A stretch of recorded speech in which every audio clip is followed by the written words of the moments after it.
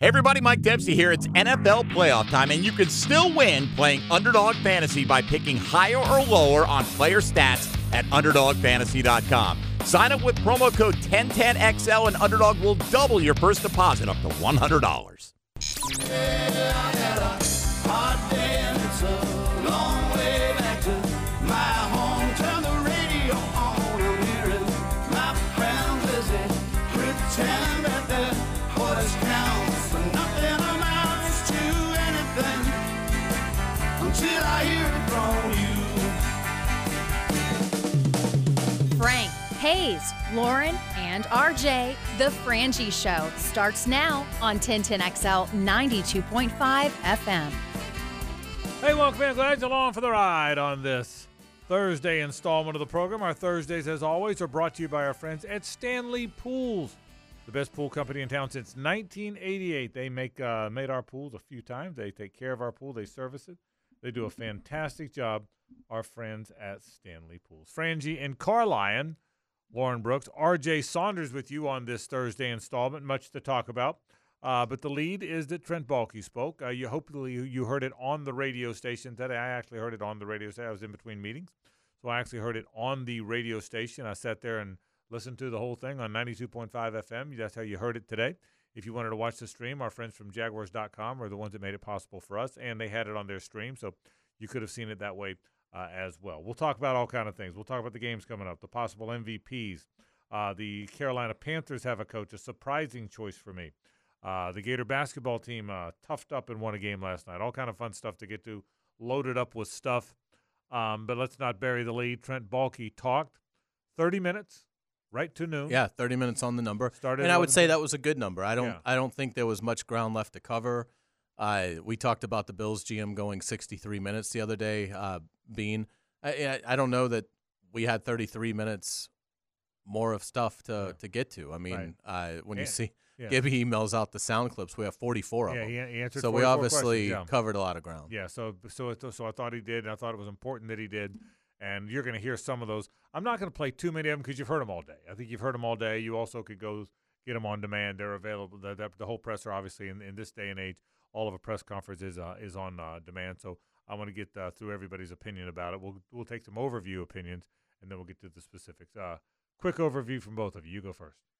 I think he put a lot of it on the coaching. The thing about Trent Baalke that I think is puzzling is obviously he's in a leadership position. But too often today it was, well, I don't live in the past. I don't live in regret. So when it was a question about a personnel mistake, instead of just owning it or saying, and look, he didn't always have to own it by insulting a player or criticizing a player. A lot of times it could have been, I should have been more aggressive with our backup edge in hindsight. I thought we had something in Chason and Smoot, but we could have used more. And to see the results that Clowney and Van Noy had in Baltimore, just to name two, obviously it makes you, self-scout yourself a little bit. None of that ever happened. He kind of let it off by saying, like, I have a part in this. You can look no further than here to start with. But then a lot of it became, I don't live in the past. I don't live in regret. Clearly, and this isn't a surprise because this was starting to become evident in the last couple weeks of the year. He doesn't like the offense. They don't have an identity. He used the word identity 7 times. Our good buddy Mark Long even went through it and checked it, looked it up. And so I think in looking at it, it's one of those things where they can't run the ball. They have to his point, get bigger and stronger. That's a personnel issue. But it's clear that he does not like the offensive system. I mean, when you're asked about Luke Fortner, who by all accounts was miserable, I don't think there's really anybody out there outside of Trent Baalke, certainly no one outside of the Jaguars facility, that believes Luke Fortner even played average season. I mean, I think everybody views him as having a really, really bad second year in the league. Trent Baalke's asked directly about Luke Fortner, and says, well, I still have confidence in Luke, I think it was a systematic issue. Well, I mean, that's basically saying he's a good player. The coaches just aren't, getting it out of him. And again, it kept coming back to, look, you kind of got the sense from Balky, well, look, I gave them a first-round right tackle who was great. I gave them a tight end in the second round and a running back in the third round who they never figured out how to develop and turn into good players. We shouldn't have had an offensive identity crisis, but we did. So, I think it's fair to question his leadership. And I don't think there's like a schism because I think they're kind of tied together. Like the last thing Doug and Trent need are to be at each other's throats because if they lose this job that they're in, I don't think they're getting another chance to work at that position in this league. I can guarantee you Trent Baalke wouldn't get another general manager's job. Doug might get another job, but my guess is he wouldn't. It's hard when you've already been fired at two places. So I think because of that, I'm not so worried about a schism because I think they know they've got to work together to survive here and certainly to win here. But I thought Baalke made it clear that a lot of this he put on the coaching. Yeah, I think the quick overview is Josh Allen will be a Jaguar. That's great news. The negative is they haven't started the negotiations yet, at least from what he told us. You'd like that conversation to have already started. He loves Calvin Ridley, so I think they would like him to be back. I think the biggest thing was, though, Frank, to Hayes' point, he feels like there was a good vision, but the execution and the development wasn't there. And so I do think that while he said there's great communication and great collaboration, I don't think they were on the same page with certain players being picked, and that has to get better. Yeah, I think you guys hit it. And, Lauren, I think you just said the thesis statement to me. He said the vision was there, the development was not. And I think that was the – Hayes, to your point, does that mean he's saying I picked the right guys and they didn't develop them, which is the way I think you heard it? Is that what it was? But the big picture was, yes, I think the big picture of this, what came out of it was, we have the vision. We have to do a better job. But he used the word onboarding a lot. Mm-hmm. Onboard the players. I think that means this isn't a corporate company. Yeah, but it's introduce them into the league, develop them, get them committed, make sure they understand how much time to spend on their own. Are they taking care of their bodies the right way? Are we developing their bodies the right way? Here's what I did take out of it. And I want both of you to weigh in on this. Start with you, Hayes. If he was critical of the coaches, I didn't sense it was as much deployment as it was development. I didn't read that he was critical, at least in today's press conference, that it was as much deployment, play calling and scheme, even though he said that'll change. But he was very critical of the development, whether that's on the coaches or him or whoever. So did you see it that way too? It was more about development than deployment if he's assessing his coaches. Yeah, I think so. I mean, again, in looking at it, to say that, there was systematic issues with pretty much any offensive problem, I think that speaks to – I think it speaks to – he doesn't like, in my opinion, he doesn't like how they practice. He doesn't like what they emphasize. I don't think he likes – I think the vibe he gave off today is that the coaches are a little too laissez-faire with this group, and there's not more of a competitive push from the coaches to get more out of the players. So I would agree with that. I don't think he was asked about Press Taylor. He didn't go into play calling or anything like that. I think it's more general philosophy on how the offense was managed and how it was practiced, more so than it was play calls in a game. Yeah, so development was one thing. I'm going to go through the key things I thought he hit on, and with Josh Allen, certainly, Lauren, you've already begun that. I want you to hear about 6 or 7 of the comments. After the break, we're going to play those for you. But again, I trust by now many of you have heard the comments, at least some of those. I don't know that everybody listened to the entire 30-minute press conference, but I'm going to trust you heard a lot of what he had to say. We'll tell you what jumped off the page for us. We gave you kind of a trend. I'll tell you some specific things he said, some of which I agree with, by the way, some of which I don't, but some of which a lot of what he said I do agree with. So we'll certainly talk about that coming up. That'll be our lead story today. We'll talk about the Gator basketball team later on. We'll talk about, I thought a curious hire by the Carolina Panthers. I thought that was the most, I won't say bad hire because we'll see, but it was the most surprising hire to me of the carousel. You agree with that? By a mile. By a mile. Yeah. The most, good or bad, we'll see. But Yeah. surprising. I think it speaks to what's going on in Carolina. Yeah. It's 1 of 32, but yeah, I think there was some, and we're running out of openings, but it almost yeah. feels like there were guys that maybe said, I'd rather just pass on this year instead of going there. Something weird. Something. Because the fact that the Carolina Panthers made a very unusual hire, so it really got my attention. We'll talk about that. The MVP candidates are available. We'll certainly get to that. Got a lot of stuff to do. It's a busy day. But let's take a break. When we come back, I want to begin the program by playing about 7 or 8 comments from Trent Baalke in the event that you didn't hear those, in the event that you didn't. The ones that I think are of significance that he made today in that press conference. We'll give you our thoughts on it. The general manager spoke. We'll talk Jaguars football. That's how we'll kick off the program. Also on Old Rock Thursday. It's 1010XL on 92.5 FM. The Frangie Show, live from the Hastings Injury Law Firm Studios on 1010XL. Hit back with Hastings. It's an Old Rock Thursday. Music the way it should be, or at least used to be, on The Frangie Show.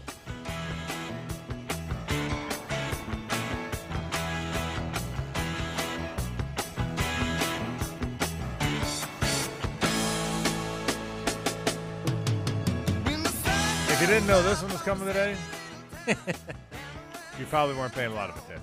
Is that a safe assumption? Is that a safe statement? Yeah, and I have a feeling a lot of the songs you mentioned yesterday will make the playlist. Yeah. Doobie Brothers are coming to town. That news broke on the program yesterday. Then it led ABC News and CNN and MSNBC and Fox, Bleacher Report, BuzzFeed. Is there still BuzzFeed? Yeah. Teen Beat. Teen Beat. Highlights Magazine. Oh, Doobie Brothers today on Old Rock Thursday. I'll be there when they get here in July. Write that down. All day today you're going to hear those guys. Trent Baalke, that was the news of the day. The general manager spoke to the media today. A lot of comments. The first one was the obvious question. There's been rumors out there that there's a rift or a disconnect between the coach and the general manager, Trent Baalke and Doug Peterson. He was asked if they are on the same page. Probably even more so, you know. When you go through tough times, you find out a lot about a lot of people, you know. And the season didn't end the way we wanted it to. We had some strong conversations throughout the year, kind of where things were at and what we were, where things were trending. So great communication, great collaboration, and really respect him and everything that he does. So I don't think there's any. A lot of what's written, a lot of the narratives that are out there are just false. Plain and simple, false narratives. To that end, they've now hired a new defensive coordinator, Ryan Nielsen. A lot of people wondered, did Trent make the hire? Did Doug make the hire? I tried to explain yesterday as best I could. That's a coach. That's Doug making the hire, not Trent. But he was asked about that today. Coach owns the staff, just like they do in most places, and no different here. And I respect the decisions that he makes. I mean, we collaborate, we work together. I sat in on all the interviews. We shared our thoughts. But at the end of the day, Coach owns it, and I respect those decisions. The other thing is he believes it was a good roster, and, things went bad at the end, but he believes they had a competitive football team. There were 4 teams left a week ago. We beat 2 of those teams. We lost a 1-score game to another one. In another one, we were down by 3 points with 4 minutes left in the third quarter. So we felt we had a competitive football team. We didn't win the number of games we wanted to win, and that's on all of us, me included. Look no further than here. But, there's some things that we have to do. We've recognized it, and we're making those changes as we go. The big thing he said, and he talked about one of the things that went wrong, was who were the Jaguars, and did people truly know who they were? I'm not a coach. Those are questions for Coach. I think if I look at it from a big picture, create an identity. Who are we? Offensively, defensively, special teams. I felt we did that toward the end of last year. I'm not so sure we got to that point this year. But that's number one. You got to have an identity. Who are you? And he made the point that they had an identity last year, wasn't so sure they had an identity this year, which was an interesting comment about the team and the way it played out. There also were reports in the media. I think D-Rock asked it, Hayes, today, about the Albert Breer report that that Trent was critical of Press Taylor, the offensive coordinator, and that Trent didn't want Press Taylor to be the offensive coordinator, that Doug did. Trent was asked about that report today. Coach and I, and ownership, we talked throughout the year. We've talked through about everything. And those discussions, will remain private, but at the end of the day, like I said, Coach owns the coaching staff, and he's held responsible for that coaching staff. And I can tell you this, I support every decision that he makes, 100%. We have discussions, we get through with the discussions, whether it's the draft, free agency, coaches, personnel staff, support staff. We go through the process and we talk about everything. And at the end of the day, once the decision's made, we make it, we move on. So I'm 100% behind anything Coach decides because I've been factored into it. I've been a part of those discussions. He made it very clear Josh Allen's going to be on the team. He was also asked what are his thoughts about wide receiver Calvin Ridley. Calvin did some awfully good things. I love Calvin Ridley. He's all ball. You guys and gals that were able to see it practice, I mean, he loves to practice. He loves to play. He loves the game. When you bring somebody in that hasn't been a part of football for over a year and a half, you got to knock the rust off. And he did that. And at times he showed who he was, who he can be. And finally, I'm going to go back to the first thing. He was asked about the relationship between he and Doug Peterson, the general manager and the head coach. He reiterated toward the end of the press conference that he and Doug are on the same page as much as they've ever been. Yeah, I think we have a real good pulse. We've had some real good discussions. And going back to Gene's first question on the collaboration and the unity we have in this building, and I can't speak for Doug, but I'm sure he'll speak when he has a chance to speak. The collaboration, the unity that we have together, the respect we have for one another has never been better. So again, I go back to that narrative that Gene mentioned. That's a false narrative. Nothing to it. The comments of Trent Baalke, and again, the whole interview is available on demand. Our friends from Jaguars.com streamed it today, and we played it on the radio station from 11:30 to noon today in its entirety. Some things that I took out of it. Number one, he says collaboration is as good as ever between he and Doug. He said that a number of times. Josh Allen will be a Jaguar. He made it very clear Josh will be a Jaguar. I believe that because obviously they have the outpitch. They have the insurance policy, which is the franchise tag. They don't want to use that, but the insurance policy is in place. To his credit, he mentioned the Evan Ingram deal. Evan Ingram was put on the tag.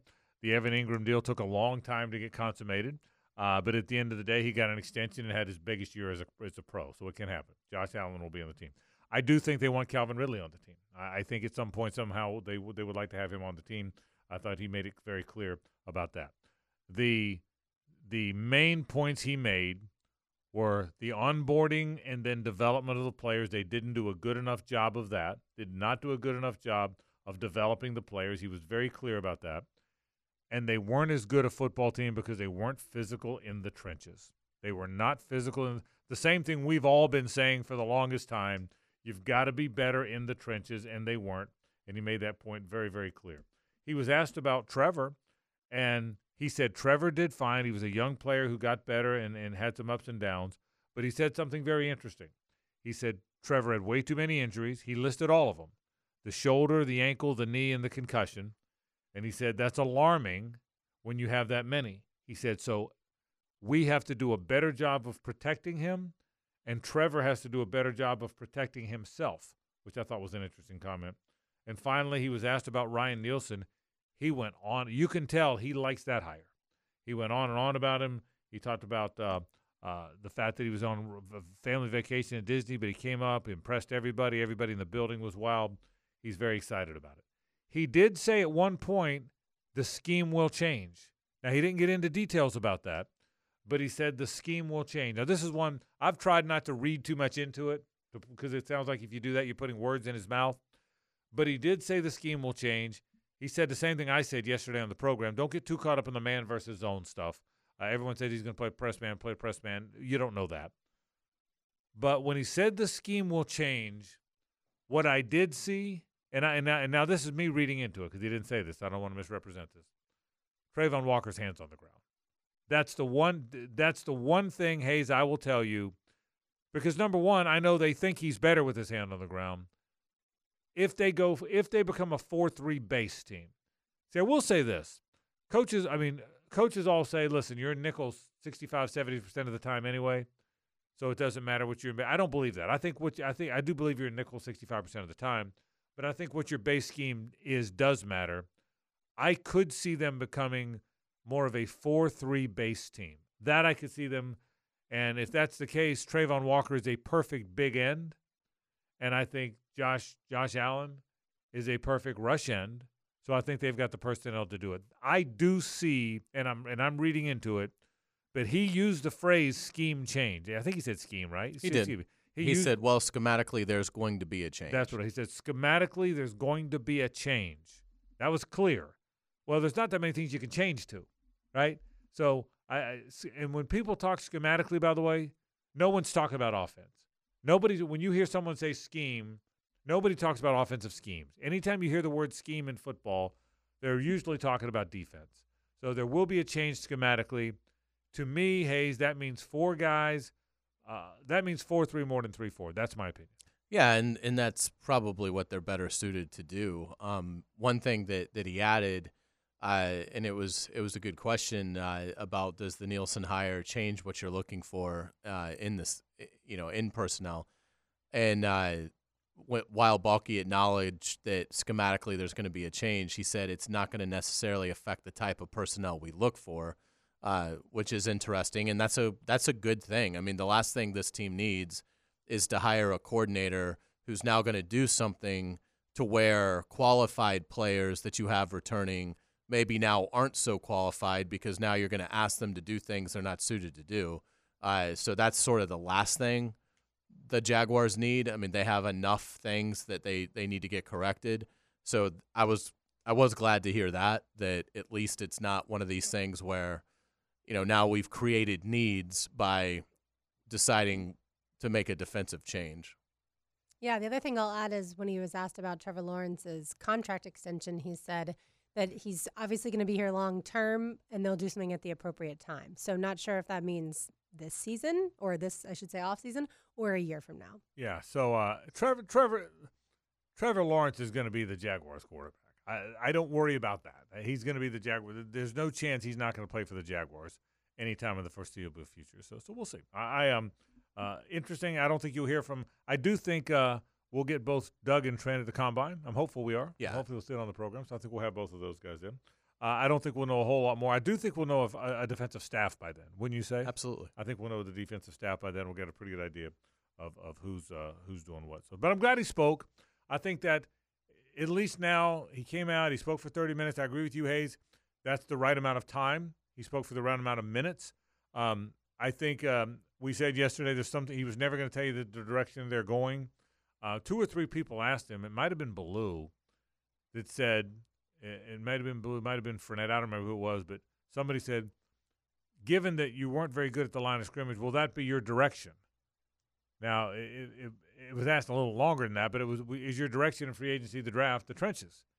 And obviously you can't answer that. You can't say what we're going to go do, but I think it's pretty clear it's going to be, wouldn't you say? Well, yeah, and again, he mentioned multiple times they need to get bigger, stronger. They need to play with more physicality. Right. Well, you're not drafting receivers and corners and prioritizing that in free agency if that's the mission statement. So, it's I think going to be a trenches off season, which is what it needs to be.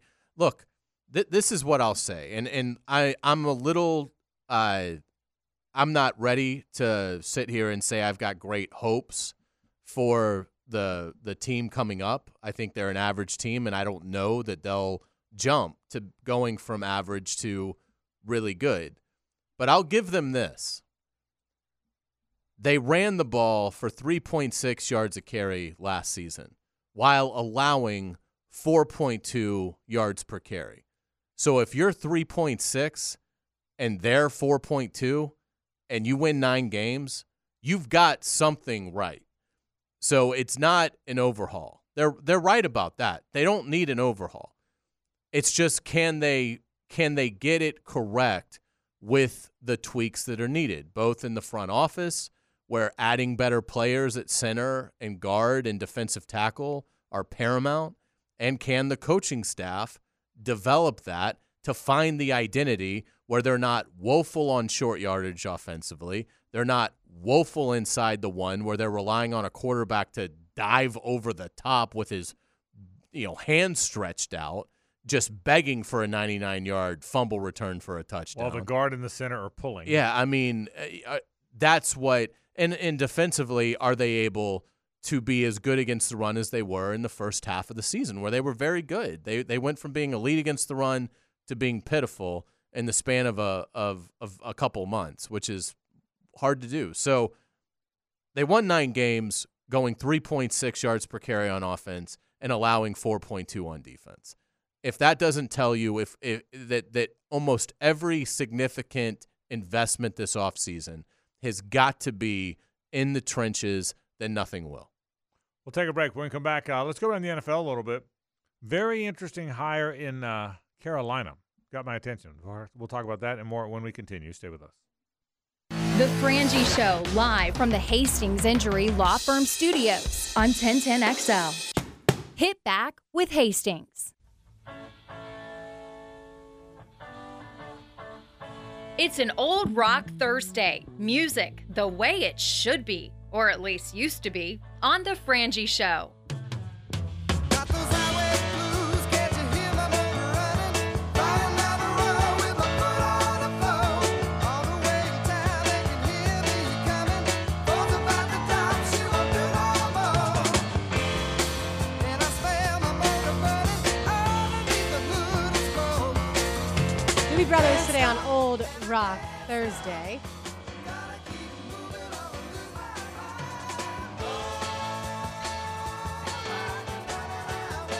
I had to at least let them get to that part. Frank, Ray, Hayes, Carline, RJ Saunders, I am Lauren Brooks. All right, Frank, the Panthers made a surprising hire, and that is taking former Bucs offensive coordinator and making him the head coach. The reason I think it surprised a lot of people is Dave Canales was only the offensive coordinator for the Bucs for this past season. That's it. And he's been, other than that, with the Seahawks. He came from USC to Seattle with Pete Carroll a long time ago. But only one season as an offensive coordinator. Now he's the head coach. Yeah, he's very highly regarded as a football coach and did a fantastic job with the Bucs this year. And he's given a lot of credit for the development of Russell Wilson when he was under Pete Carroll, for Geno Smith when he was there with him, obviously for Baker Mayfield this year with Tampa. So I don't doubt that Dave Canales is a rising star in the business, and I don't know that he won't be good. But that's an odd hire. It happened very fast, Hayes. Dan Morgan, very respected guy, the former Hurricane, the former Panthers linebacker, who, by the way, have you seen Dan Morgan lately? He lost more weight than Andrew Luck.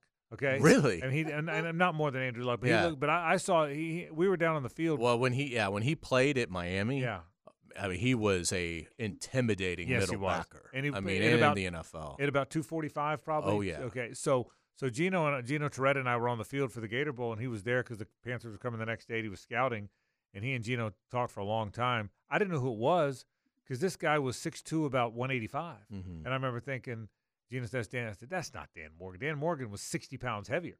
So, but anyway, so Dan Morgan, a very respected scout, got the GM job. He'd been with the Panthers.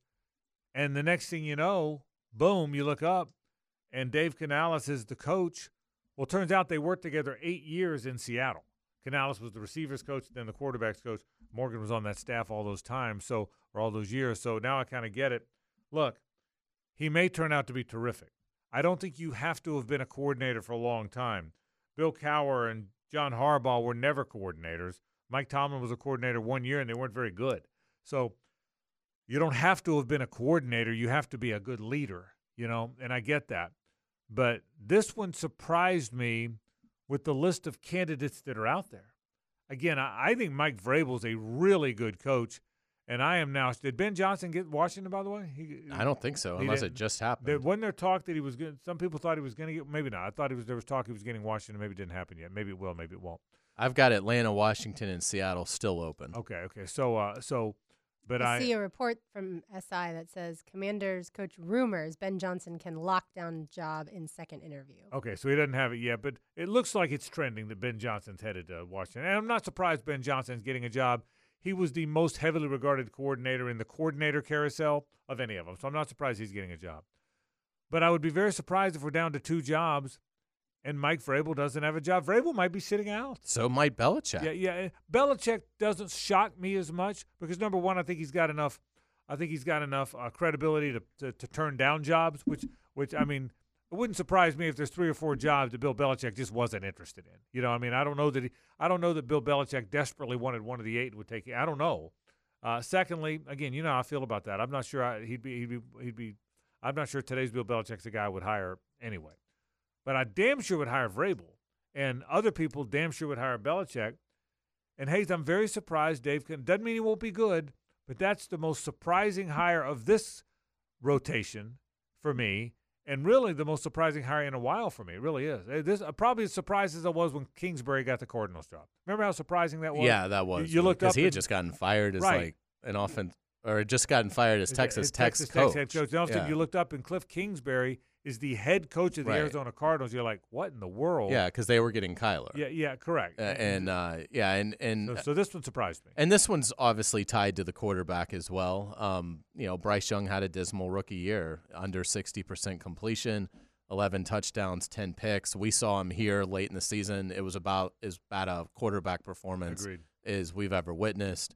So obviously this coach is going to be somebody that they hope can unlock Bryce Young, who does have a lot of physical limitations, which is shocking since he was the number 1 pick, but he does. And so I think they looked at it and said, can we go get a coach that not only has success with quarterbacks, but has been able to move small quarterbacks around and make them effective?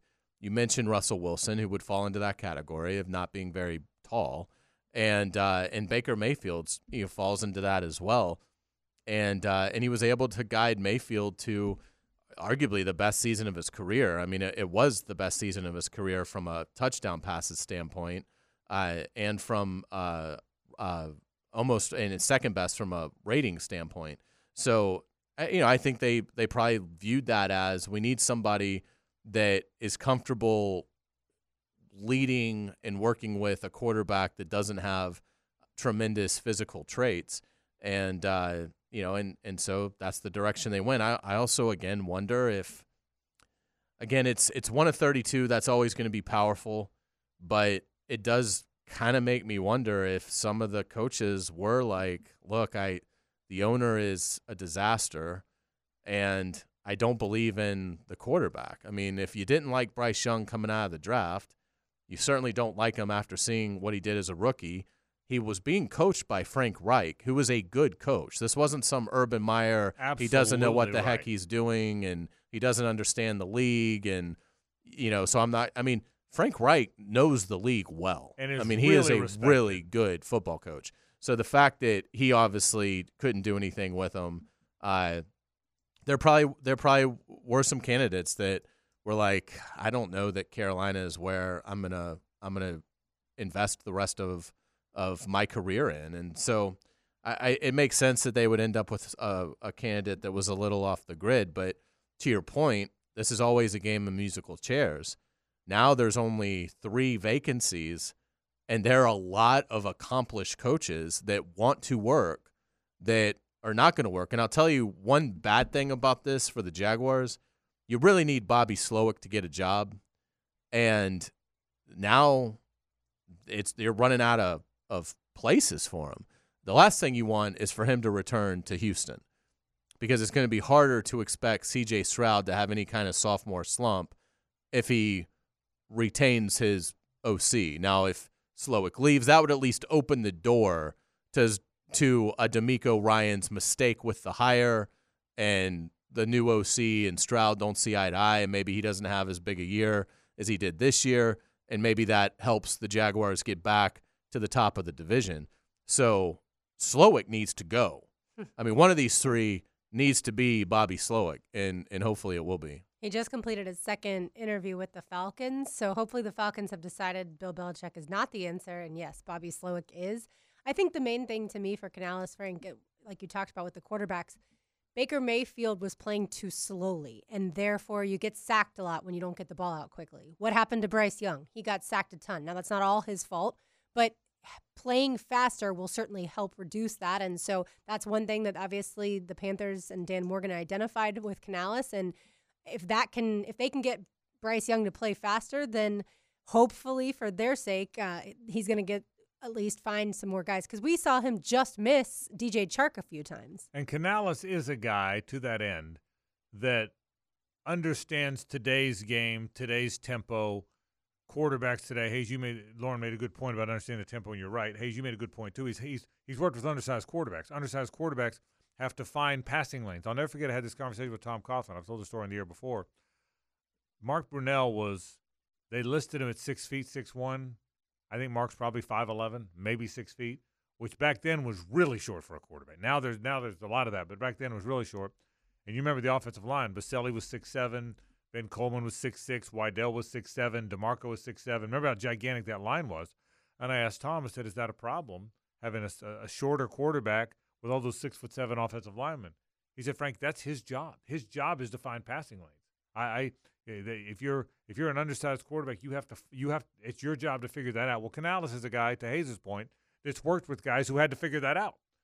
Now again, with RPO and everybody in the shotgun, it's a different world now than it was then. But you get the point. He's got to find. It's his job to find those passing lanes. And Dave Canales, Lauren, to your point, is worked with tempo and has worked with shorter quarterbacks. So I think Dave Canales is probably a pretty good football coach. I was just surprised by the hire. So we'll see what happens. I guess there's 3 jobs open. I do think Ben Johnson's landing in Washington. I think when there's enough smoke, there's some fire there. So that means 2 jobs are open.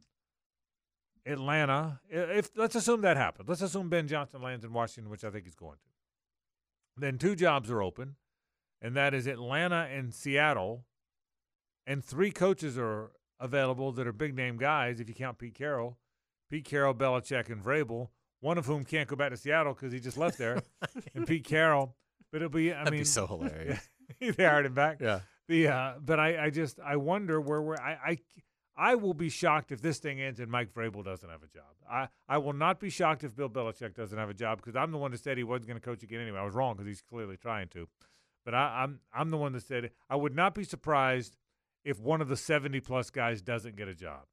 I would be very surprised if 40-whatever Mike Vrabel doesn't get a job. I'm telling you, if this thing closes and Mike Vrabel's not a head coach, I would be absolutely shocked. I really would. Well, so it seems to make sense then that Ben Johnson goes to Washington, Slowick goes to Atlanta, and Vrabel to Seattle. Well, that would make sense to me. And Belichick just doesn't get a job. Yeah, I would. What you just said would make sense to me. Well, Ben Johnson to Washington, which I think is going to happen. Slowick, and by the way, I just talked to my neighbor Walt 4 doors down the other day. He told me he finished his second interview with the Falcons. I mean, everybody in America has interviewed with the Falcons. Except Press Taylor. Except for Press twice. So Bobby Slowick to the Falcons, Ben Johnson to Washington, and Mike Vrabel to Seattle. Hayes, that would make sense. That would be, and Pete Carroll, who I don't expect to get a job, and Bill Belichick, who I'm not shocked doesn't get a job, winds up not working. Yeah, it's possible that it ends like that. It also could be that Dan Quinn gets the Seahawks job, Slowick gets the Falcons job, Ben Johnson gets the Commanders job. Doesn't work. Vrabel, Belichick, and Carroll. I think Belichick and Carroll would probably be done forever. And then Vrabel could have been the Jags defensive coordinator for the year that he has off. It'd have been a year. It'll be a year. Doing it again. And then he'll get back into it. Yeah, interesting stuff. By the way, is Bieniemy, is he done? Did he miss the window? It feels like it. I mean, he was the hottest candidate forever and never got one, and now he doesn't even get mentioned. I mean, Washington interviewed him because he was on the staff. I didn't see where he interviewed anywhere else. He's got stuff from his college days that right. I think is still really, an issue for clubs. It must be because so there's a little bit of an asterisk on Bieniemy in terms of these owners they don't want to hire a head coach and introduce him and then have the press conference go awry because questions start coming up of stuff that happened years ago, and so that'd be my guess. I mean, obviously from a football standpoint, I mean he's more than qualified, but it doesn't seem like anybody really wanted to talk to him this time around. We'll take a break. Let's talk NFL MVPs, Offensive Players of the Year, and more after this. Stay with us. The Frangie Show, live from the Hastings Injury Law Firm Studios on 1010XL. Hit back with Hastings. It's an old rock Thursday. Music the way it should be, or at least used to be, on the Frangie Show.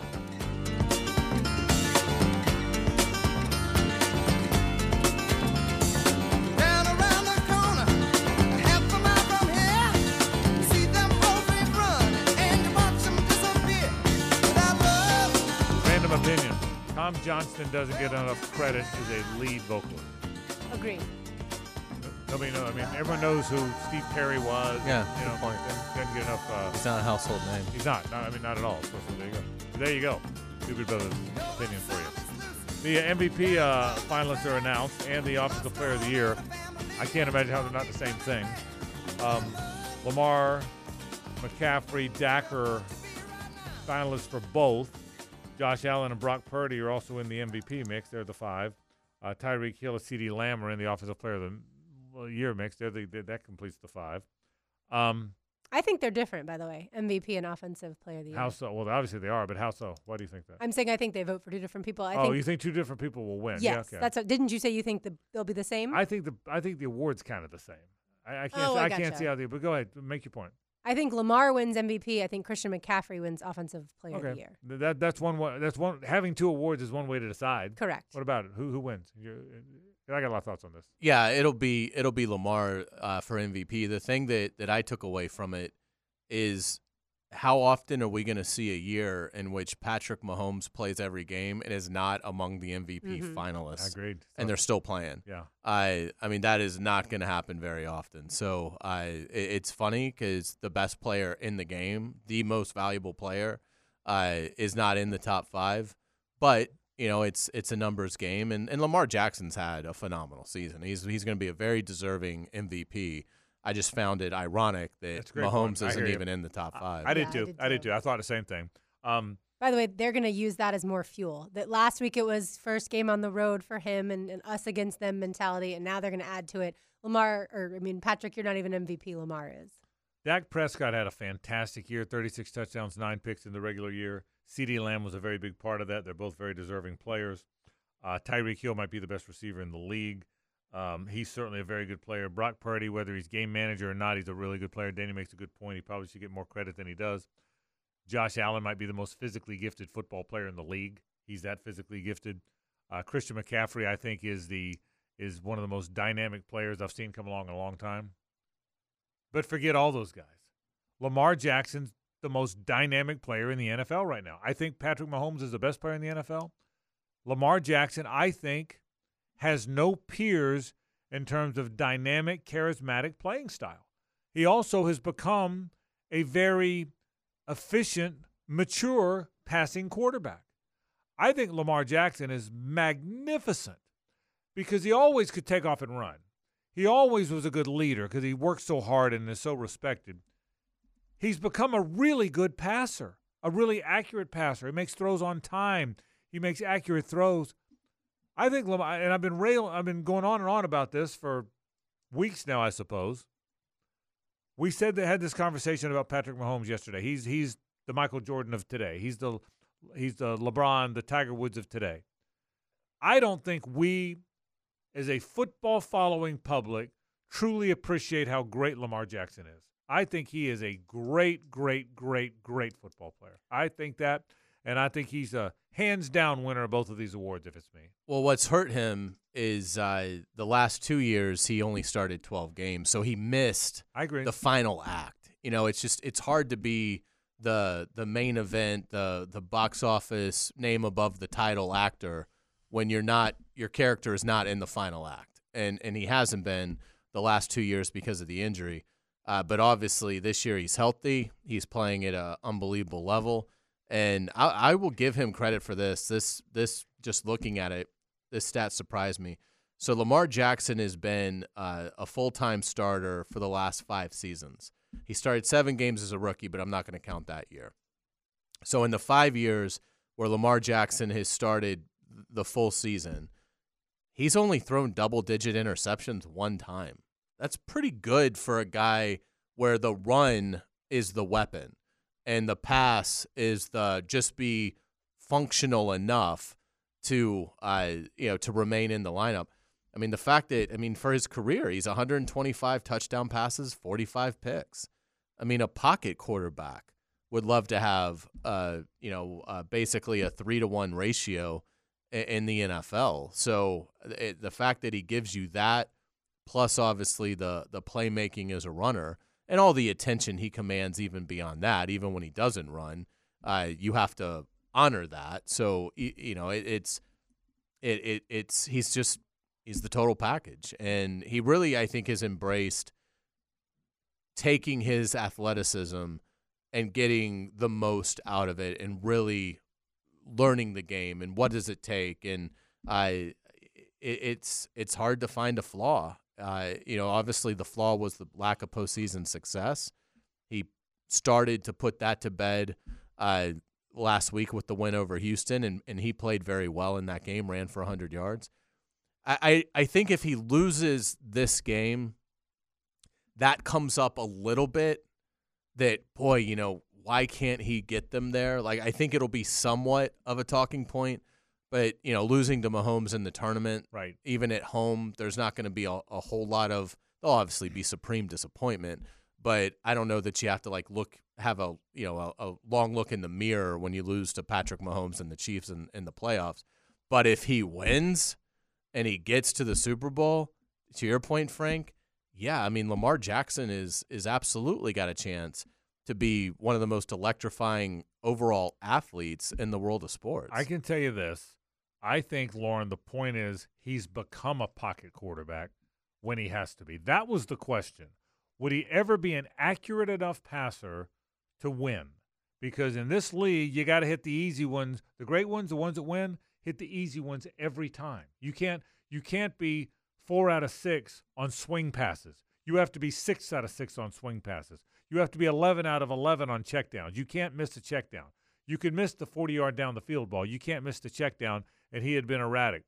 He completed 67% of his passes this year. Same as Mahomes. Yeah, exactly right. He became a 67% passer. I'll tell you this, is the play-by-play voice of the Jacksonville Jaguars and playing all these AFC teams all these years. I've done this for 10 years now. So I've called every game that the Jags have ever played against Patrick Mahomes, every game they've ever played against Lamar Jackson, every game they've ever played against Josh Allen. I've called every one of them. I can tell you, and every other player too, by the way, there's a handful of players I fear when we play them. Derrick Henry tops the list. I fear playing Derrick Henry. I fear that it's going to be handoff to Derrick Henry, gets a block into the open field. I fear that. Everybody fears Mahomes. Everybody. I fear playing number 8 almost more than any of them. Is the play-by-play voice rooting for the home team every time?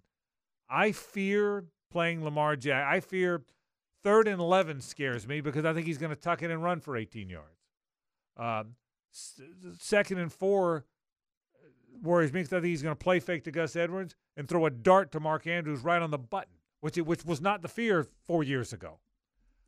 I fear him more as an opponent, probably not more than Mahomes, but boy, he's right there for me. Well, you go back to the play he made throwing the ball to Likely yes. Here. That game is in the balance. If the Jaguars can get a stop there, certainly if they get a turnover there, and that's the kind of pass that can be a pick. It was across his body, across the field. It didn't seem like he got a great look at it because I think he got out of a smoot sack, maybe something like that on that play, but he was heavily pressured and puts the ball in a perfect spot for Isaiah Likely, the tight end, to go up and get it over Jenkins. And there were 2 defenders. Maybe it was Wingard. I can't remember, but there were 2 Jaguar defenders right there. And that's an MVP play. That's a play being made late in a game that helps propel your team to victory. Yeah, I mean, he's incredibly dangerous. I mean, look, the Ravens could have won the Super Bowl the last 2 years. They just didn't have him.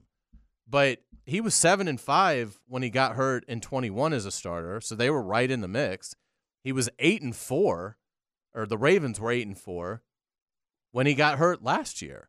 So they were right in the mix. Like, his record as a starter is 58-19.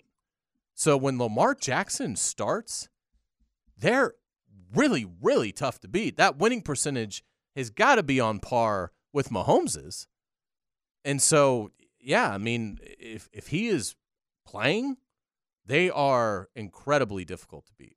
And the reason, by the way, the Jaguars beat them, not this past season, but the season before, is because Trevor Lawrence threw for 321 yards and 3 touchdowns. That's how, if Mahomes and the Chiefs are going to beat the Ravens on Sunday, it's going to have to be through the air and attacking. But, yeah, Frank, the other reason Lamar had to become a good pocket passer is because you get injured at some point in time in the season if you're running the football more often than you're passing. That's just the nature of the league. And that's why he was hurt those 2 seasons, is because he ran too many times. And so now that he's become a better pocket passer, he's going to be healthier. He is really a good player. And you're right, Hayes. You gotta finish the season.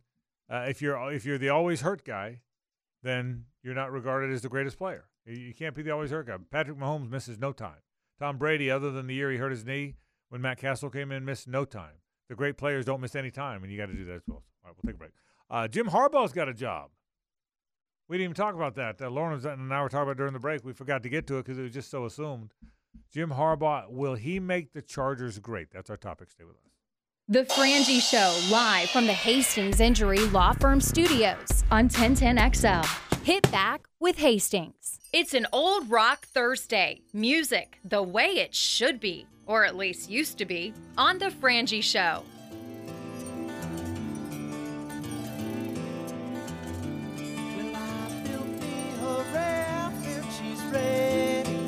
I think Hayes Carline, if I got this right, if I remember right, memory serves, he broke those stories when Steve Spurrier went back to Florida. Jags were going to draft Tony Baselli. Who shot Kennedy? Yeah. But the biggest break was yesterday.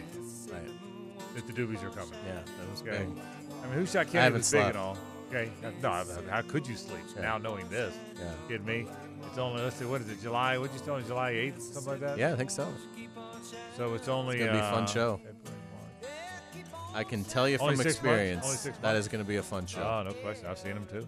I've seen them a few times. So I'm with you like that. So there you go. So Old Rock Thursday today is the Doobie Brothers, one of my favorite all-time bands. How's Jim Harbaugh going to do? He's going to be the new coach. Massive success where he wins the Super Bowl because he's won everywhere else? Or will he be a flop like so many of the college coaches are when they get to the pros? I think in between. I don't think he wins a Super Bowl, but I think he's a pretty good coach. I think charging is potentially going to go away, and they'll make the playoffs with Justin Herbert. But I still don't see a Super Bowl coming. To me, you still have to have a fan base in order to make it to a Super Bowl. You have to have a home field advantage. The Chargers have none of that, and they'll be talented, sure. They'll make the playoffs, like I said, but I don't see a Super Bowl coming to them. I think it's just so incredibly hard to predict that for anyone that's not named the Chiefs because of how deep the conference is. I mean, I think he's a really talented coach. I think Justin Herbert is much better than what a lot of people believe. So I think it's going to work for the Chargers, and I do think that they will be really good. But the problem is there's so much really good in the AFC now. I mean, there's only 7 spots. And you still have to start with the Chiefs, no matter what happens on Sunday. So you've got the Chiefs to deal with, the Ravens to deal with, the Bills. What does Houston become with C.J. Stroud? Looks pretty good so far. You've got Joe Burrow coming back from injury. Cincinnati's going to be very good again. Cleveland just won 11 games without getting really anything from Deshaun Watson. So what if, he finds form? The Dolphins are talented. They won 11 games. The Jets have Aaron Rodgers coming back.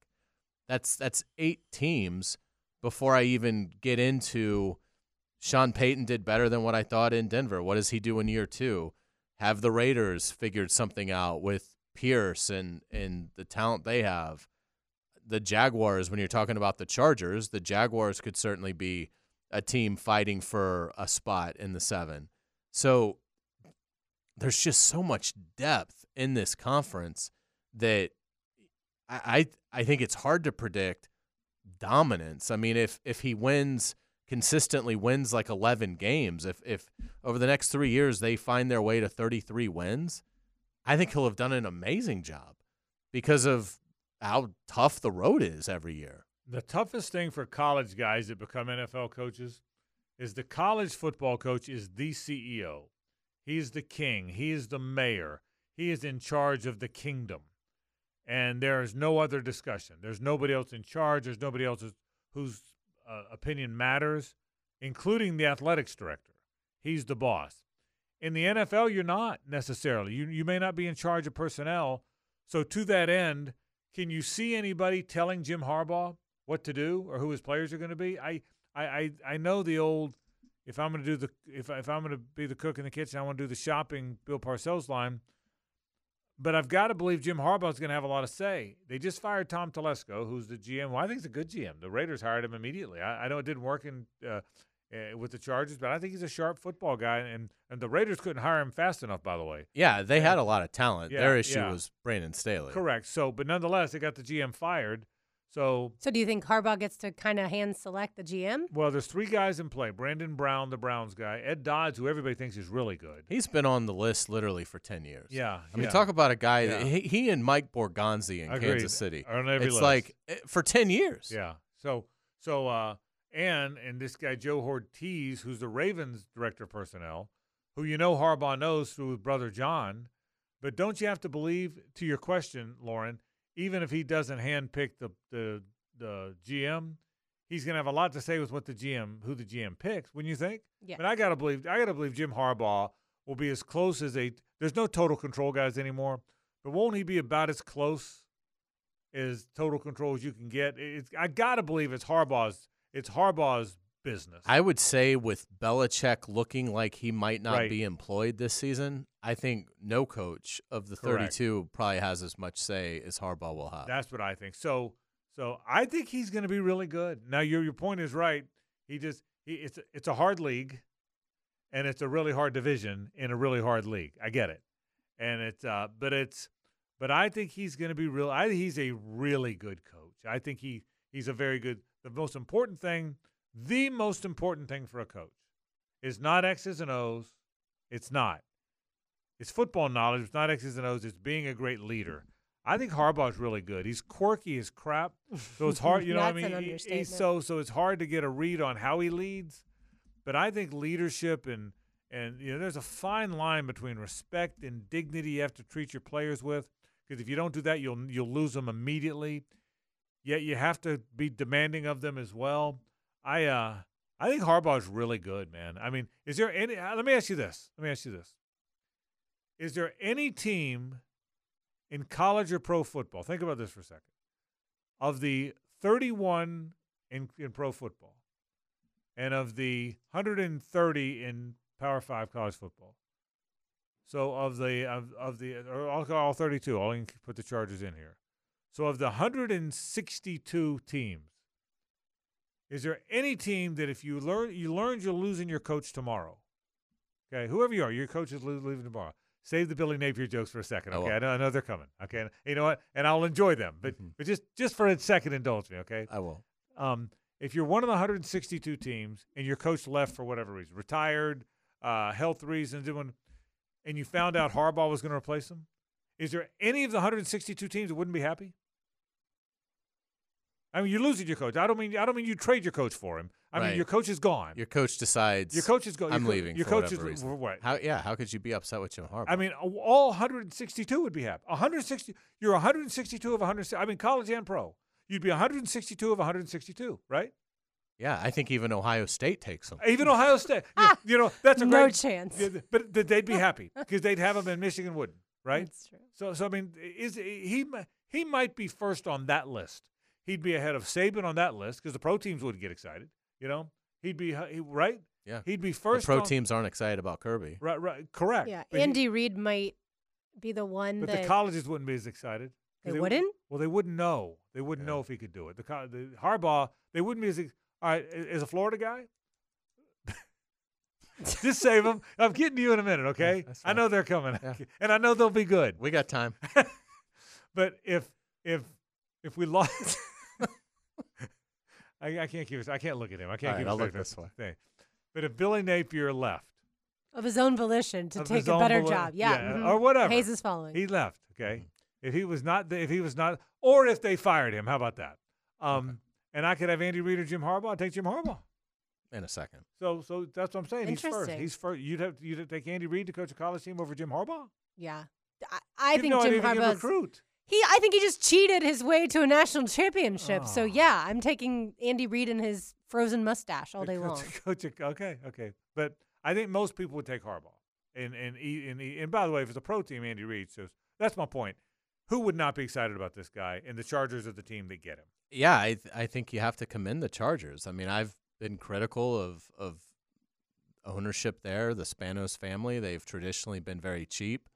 They, to their credit, they said when they fired Brandon Staley, we are going to invest in this search, and so they'd heard the criticism and they delivered. I mean, for whatever fan base they have, this has to get you excited. And look, I think if you're a casual football fan in LA, you're not a diehard Rams fan. You for whatever reason you have a tepid interest.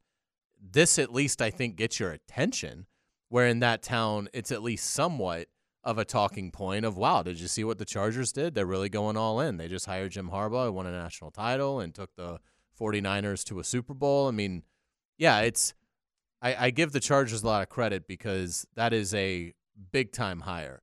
And obviously they had to fend off some other teams. I mean, he interviewed in Atlanta.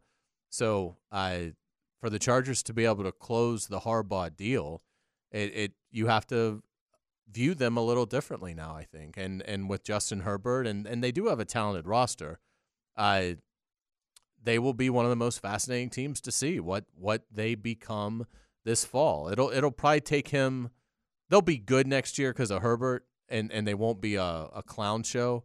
So they'll probably, I think, the floor for them, if they're relatively healthy, would be like 9-8. But by year two, when Harbaugh, I think it will take him a season to kind of get his bearings back in terms of how things go. But I think he's going to be very successful there. I don't know about Super Bowl because that's just there's so many great teams in the AFC. So it's hard to just get to a Super Bowl in the AFC, and then obviously you got to beat the NFC champion. I'd love to know his salary since Michigan came out, the athletic director came out and said, we were prepared to make him the highest paid coach in all of college football, but he decided to go to the NFL. So highest paid coach in college football now I think is around $11 million. Yeah. So to Hayes' point, the Spanos family had to come, I think, pay him a huge check. And he was where Spurrier was. He was going to try it. He was going to try it. He was a college coach with an NFL passing mindset, and he was going to. Everybody knew it. The Spurrier, when Spurrier trying it when he did, surprised everybody. But everybody knew at some point Spurrier was going to take a crack at the NFL. Dennis Erickson was going to take a crack at the NFL. Well, Jim Harbaugh was going to take a crack. And Harbaugh's running out of chances. I mean, this was the perfect time for him to go. You just brought a national title to your alma mater. That'll always be the last game you coach there. So how special is that?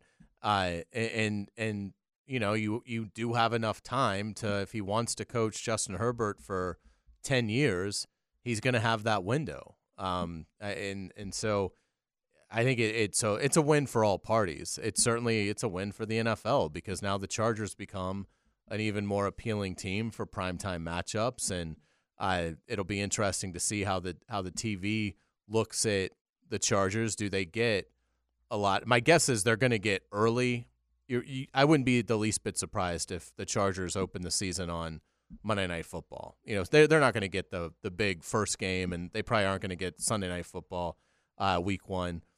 But I would think Jim Harbaugh is going to the league and the TV executives are going to want to put the Chargers, because of the coach and quarterback, into prime time early in the season to harness the excitement that and the curiosity factor that he's going to bring. All right, we'll take a break. When we come back, big win for the Gators. Hayes called it, Lauren. We didn't. I was so happy to be wrong. I was wrong. Dead wrong. I was dead wrong, and I was dead happy, too. We'll talk about that, a little college hoop after this.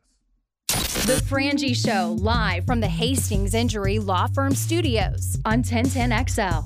Hit back with Hastings. It's an old rock Thursday. Music the way it should be, or at least used to be, on The Frangie Show.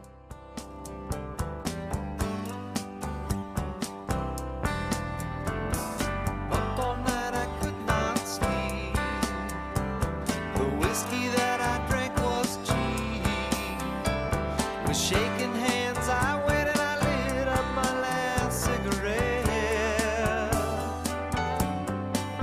Well, the sun came the night it fled. Doobie Brothers today on Old Rock Thursday. This would be Frank's favorite, South City Midnight Lady. It's one of the most beautiful songs ever written. Hayes, do you remember them performing this song? I don't. Okay. That 8 songs in. Was it? The I was about 8 8 drinks drinks in. So that would line up. And this, by the way, one of the few songs Patrick Simmons sings lead. You probably knew that, but Patrick Simmons sings This Is Not Tom Johnson. Yes, I did know that, but I like when people get to learn more about bands again. It's one of the Doobie most beautiful Brothers. songs I've ever heard. It's one of the most beautiful songs I've ever heard. I'll be surprised if the Doobie Brothers don't sell out at Daly's Place with all of the times we're going to talk about Doobie Brothers. We'll do it all for them. Absolutely. All right, so yesterday I said I couldn't see a way for Florida to win the basketball game against Mississippi State, mainly because Tolu Smith, the 2 times Florida played Mississippi State last year, destroyed the Gators, had over 20 points, closer to 30. And I just didn't think that Florida was going to be physical enough. But Frank, I give all the credit to Todd Golden and his team because he knew they had to double him. And Josh Hubbard, the freshman, they said, okay, he's going to get his, which ended up being 26 points. But as long as we protect the rim and defend the paint, Tolu Smith doesn't go off, I think we can win this basketball game. That was a good win for them. And Hayes, you called it. You thought they'd beat them. That was a good win. That was by Florida standards, that was a heavyweight fight. Now, Florida's not good enough yet to be in the Ali Foreman heavyweight fight. That's when UConn plays Kansas. Florida's not in that. They're not in that category yet. But for where Florida is, and maybe a bubble team, if that was a heavyweight fight for them in a different division, right? And that was a good win for them. I mean, they because they played a team that matches up really well with them, and got off the big lead. The Chris Jans, the Mississippi State coach, came up with a great plan to counter it. He just came up with it too late. That 2-1-2 full court press really bothered Florida. Florida's really not good against the press. Certainly not that press, They've really struggled with the different press, the full court press earlier this season. And so that really They've struggled with Press Taylor. Yeah. But that was a good Can't run the ball. That was a good win for them, man. And that was a good win. And you said it, Hayes. Win 3 in a row. Win at Missouri. Win home against Mississippi State, and win at home against Georgia. And we'll talk about that one later because that was not going to be easy. But I think they'll win that one. That was a big for where Florida is now. That was a big boy win last night. 17-20 at the line. That's to me, that was the difference. I mean, this is a team that has really struggled at the stripe, and it helped that Samuel only took 1 because I think he's been a lot of the problem. I mean, he's the worst teams one. have figured out if I foul him, he's Right. probably going to at least miss 1. Handlock also hasn't been very good. Hasn't been good, and he made both of his. But Condon down the stretch had the 1-on-1. Was Mississippi State is really making the rally. Knocks them both down. That was gigantic. And to finish 85% from the foul line, I think it was critical. And hopefully, sometimes you get more than just a win. And Florida did get a very important win, but now having the confidence and experience of we can make these free throws late, we can make them consistently, we can make them to win games, I think is going to give them a ton of confidence and a big boost as a team. And, again, we talk a lot about the net because it's what the committee is going to ultimately view as their main metric. And it helped. Florida went from 46th to 43rd. So this late in the year, unless you beat like a top 10 team, something like that, you're not going to see dramatic movement. but that's positive for Florida to go from 46 to 43rd. They're now 5-1 in quad 2 games, which is what this was. So again, for Florida, 0-5 in quad 1 games. The Georgia game, obviously, that's probably going to be like a quad 2 or 3 game. So that won't help them. But really, as you look at their resume, if they could just get one of those major quad 1 wins, I think they would go from being on the outside to the inside. So they're very close. Last night was a big win for them. And, yeah, I mean, if they can beat Georgia at home on Saturday, and I have every confidence that they will, that's not I think that's going to be a tough matchup for Georgia because Georgia doesn't score very well. And Florida, to their credit, is really doing a great job, even on games where they don't play great defense.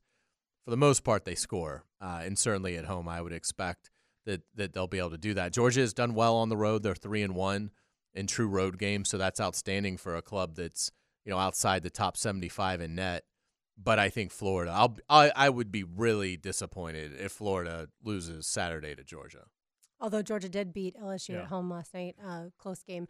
I would say seeing Walter Clayton leave with the wrist injury, Frank, I thought, oh no, this is going to be that injury for the Florida season where he's going to have to miss several weeks and they're just not going to be the same because he's such an important part of the team. So to see him come back and be able to play well with the hand wrapped, that was, I thought, great news.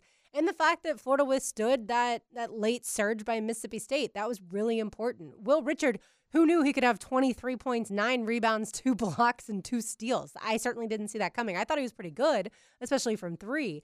But his performance last night to lift that team when they really needed it. But was there a point last night where you thought, Florida's going to choke this game away? I thought they'd hold on. Okay. I got nervous.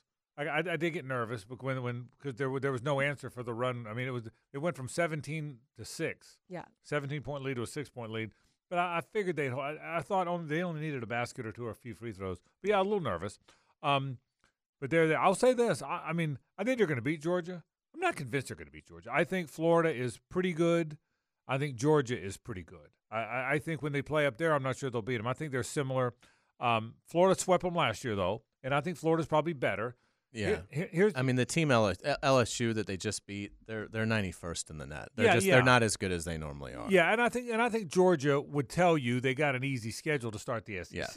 So, but I still think they're pretty good. I think Georgia's pretty. Again, they're not great, but they're what are they? 14-5 and 4-2. They're 14-5 and 4-2. So the records aren't terribly different, or 4. I don't know, something like that. But I think Georgia's pretty.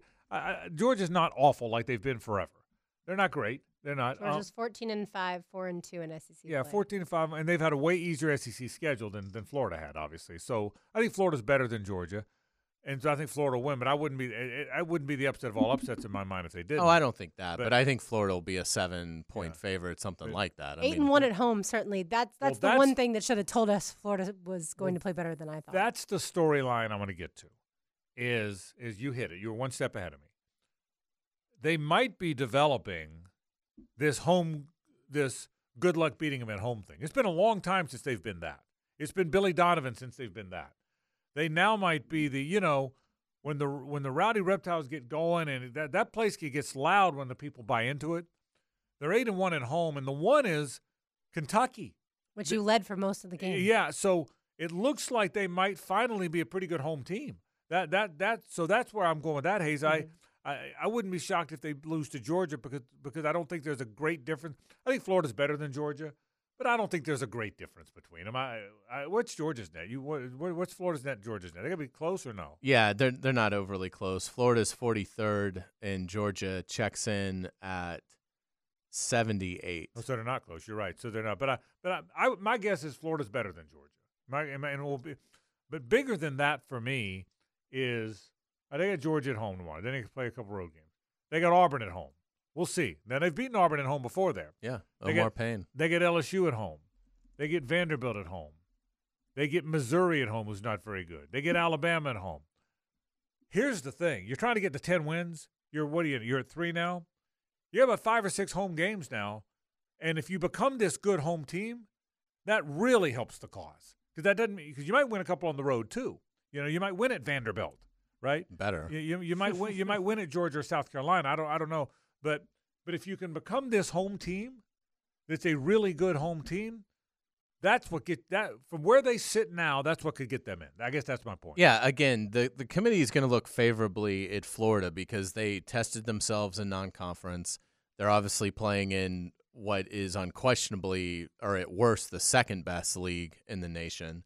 So Florida just has to give the committee a reason to put them in.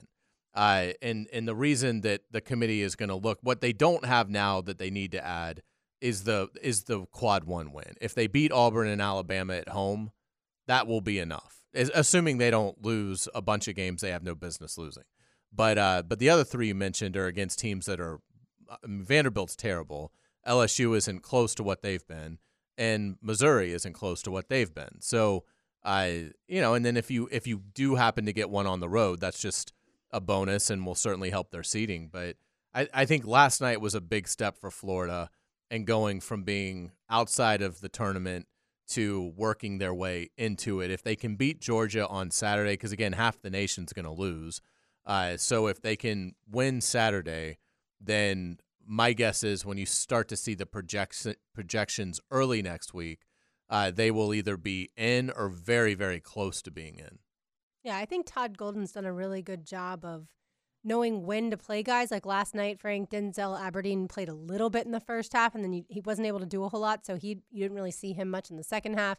Micah Hanlogton, Alex Condon. Condon, I think, is a great hustle player. That's one thing. As a freshman coming from Australia, didn't know what exactly you were going to expect, but he's been really good as far as when they need minutes from guys like that. It's a 7-man rotation. They're down to 7 now.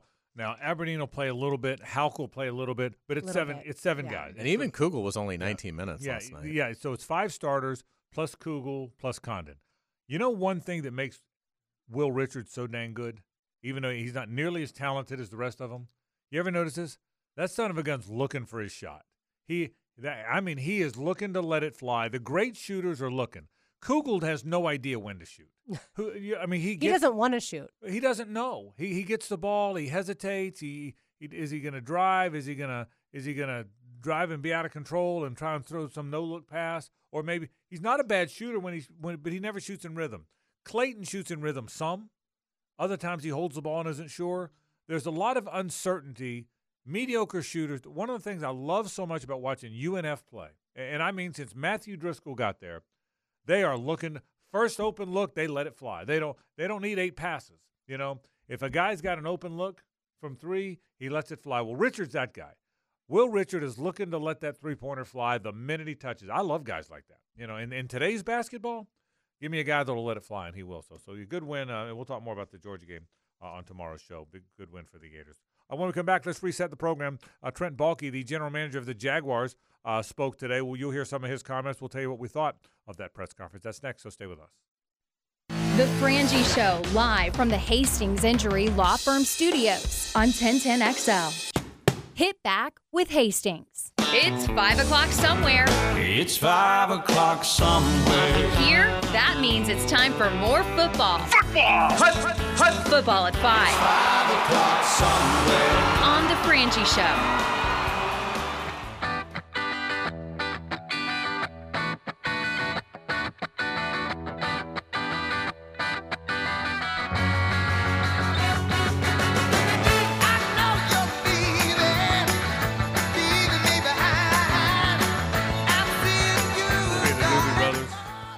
July 8th, all hanging out.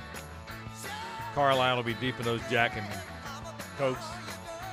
How about halfway through the concert, Carlisle deep in those Jack and Cokes. You see that? With this playing, turn that up, RJ. Imagine this playing. Carlisle deep. Haley's place. What a scene that'll be. Gonna need an Uber. Absolutely gonna need an Uber. There's no question. Doobie Brothers are on Old Rock Thursday. They're coming to town. Hey, do you dance at concerts? Not unless I'm like really intoxicated, Okay. which I was at this one. Okay. So I probably. Plus, it's like sometimes there's the members of Journey and Toto would like a word. Yeah. Just saying. Yeah. Well. Yeah. I mean, it's It's interesting. I tend to get more out of control at concerts where I don't necessarily love the band. I like the band, don't love the band. Right. Like if it's a band that I'm like, oh my God, I can't believe I'm seeing this band. Right. I tend to stay more. I mean, I'll have like one or two, but I don't. You don't want to leave your seat. I kind of want to stay in the. In I the understand. Moment. Yeah. I go crazy at concerts when I absolutely love them as well. In the 80s, when the Jackson Victory Tour came, there were 70,000 people there or whatever it was. They all danced. All of us. That's awesome. I promise. All right. Dancing's good for you, by the way. Is it healthy? Absolutely. We'll get to the Trent Baalke comments in a minute. We'll kind of re-rack the top of the program where Trent Baalke, the general manager, met. I want you to hear just a few of his comments real quick. But first, breaking news, the Atlanta Falcons, they have set a Guinness World Record by interviewing every living American for the position, and they settled on Raheem Morris. Now, Pete Prisco loves him. He's a very respected young defensive coach who's getting a second chance. He was a coach of the Bucs for a while. Did a really good job at the Rams as the defensive coordinator. I'm not shocked by this one. I was shocked. I was very surprised by the Dave Canales hire, but I'm a little surprised by this one. Are you? I am surprised because I thought it would be Bill Belichick, and obviously, credit to the Atlanta front office. They talked owner Arthur Blank out of that to preserve their jobs, I'm sure, because Raheem Morris isn't going to even think about asking for control over personnel. So I'm sure there is a lot of champagne popping at the Falcons facility right now with this hire because Raheem Morris coming in means a lot of jobs in the front office were saved. Yeah, I'm surprised just based off of the fact that I thought it would be Bobby Slowick, the Texans offensive coordinator, that would get this job. And they would figure out a quarterback, and they've got some great offensive weapons, and I thought they'd be really good next year. Not saying that Raheem Morris isn't a good coach and all that, but going with a defensive coach is a little bit different than what I would have expected. But also, Frank, that means Bill Belichick most likely will not be coaching this season because the only place he's interviewed is Atlanta. Yeah, and I'll say it again. I'm not surprised. I'm not. That does not surprise me. I said before he even was out, I said I didn't think he'd coach again, and then it looked like I was wrong because it looked like he was going to pop up. So I'm not surprised. I am not surprised it looks like Pete Carroll won't have a job now. If Mike Vrabel does not get Seattle, which is all that's left, right? If Johnson gets Washington, that's all that's left. Correct. That would really surprise me. If Mike Vrabel's not a head football coach in the National Football League, what does he do? He'll be someone's coordinator, sit out? What does he do? I would think that's a sit out a year. I do too. And then around December, start doing all the interviews about how much you've studied and can't wait to get back in. And That's right. Yeah, so interesting stuff. All right. Trent Baalke met with the media today, had a number of comments. Number one, all this talk about this rift between the front office and the coach, he says is not true. Probably even more so. When you go through tough times, you find out a lot about a lot of people. And the season didn't end the way we wanted it to. We had some strong conversations throughout the year, kind of where things were at and what we were, where things were trending. So great communication, great collaboration, and really respect him and everything that he does. So I don't think there's any. A lot of what's written, a lot of the narratives that are out there are just false. Plain and simple, false narratives. Now, the conversation went on. He talked a lot about very specific things. We'll get to some of those. And again, you can find that on demand. It's everywhere. The Jaguars.com folks did a great job, as they always do, streaming it. And then we, compliments of Jaguars.com, were able to play it on the radio station as well. But at the end, he was sort of asked one more time, is the collaboration between you and Doug good? Yeah, I think we have a real good pulse. We've had some real good discussions. And going back to Gene's first, question on the collaboration and the unity we have in this building, and I can't speak for Doug, but I'm sure he'll speak when he has a chance to speak. The collaboration, the unity that we have together, the respect we have for one another has never been better. So again, I go back to that narrative that Gene mentioned. That's a false narrative, nothing to it. Other topics he talked about. He felt like the problem with the football team, among the more prominent ones, it wasn't a physical enough team. I thought that might have been the big storyline. They weren't physical enough in the trenches. They've got to get better at that, and he made a very clear point that he thought that was a problem. he said they didn't do a good enough job of developing him. He talked about we bring him in, we onboard him. That means obviously indoctrinate him to the NFL and to the Jacksonville Jaguars. He said we did not do a good enough job of developing those players. He said Josh Allen will be a Jaguar. I don't think there's any doubt about that. He said Calvin Ridley, he would like to keep Calvin Ridley. He wasn't as definitive about that. They certainly talked about that. He said he thinks Trevor's in a good place, but he's very concerned that Trevor got hurt so much. He suffered an ankle, a knee, a shoulder, and a concussion, as most of you know. Trent said that's alarming. That's a concern. His comments were, we have to do a better job of protecting him. Trevor's got to do a better job of defending himself. He was effusive in his love or his appreciation for Ryan Nielsen, the new defensive coordinator. The bottom line, I thought, overview. He said, I got the impression that everyone said, was he critical of the coaches?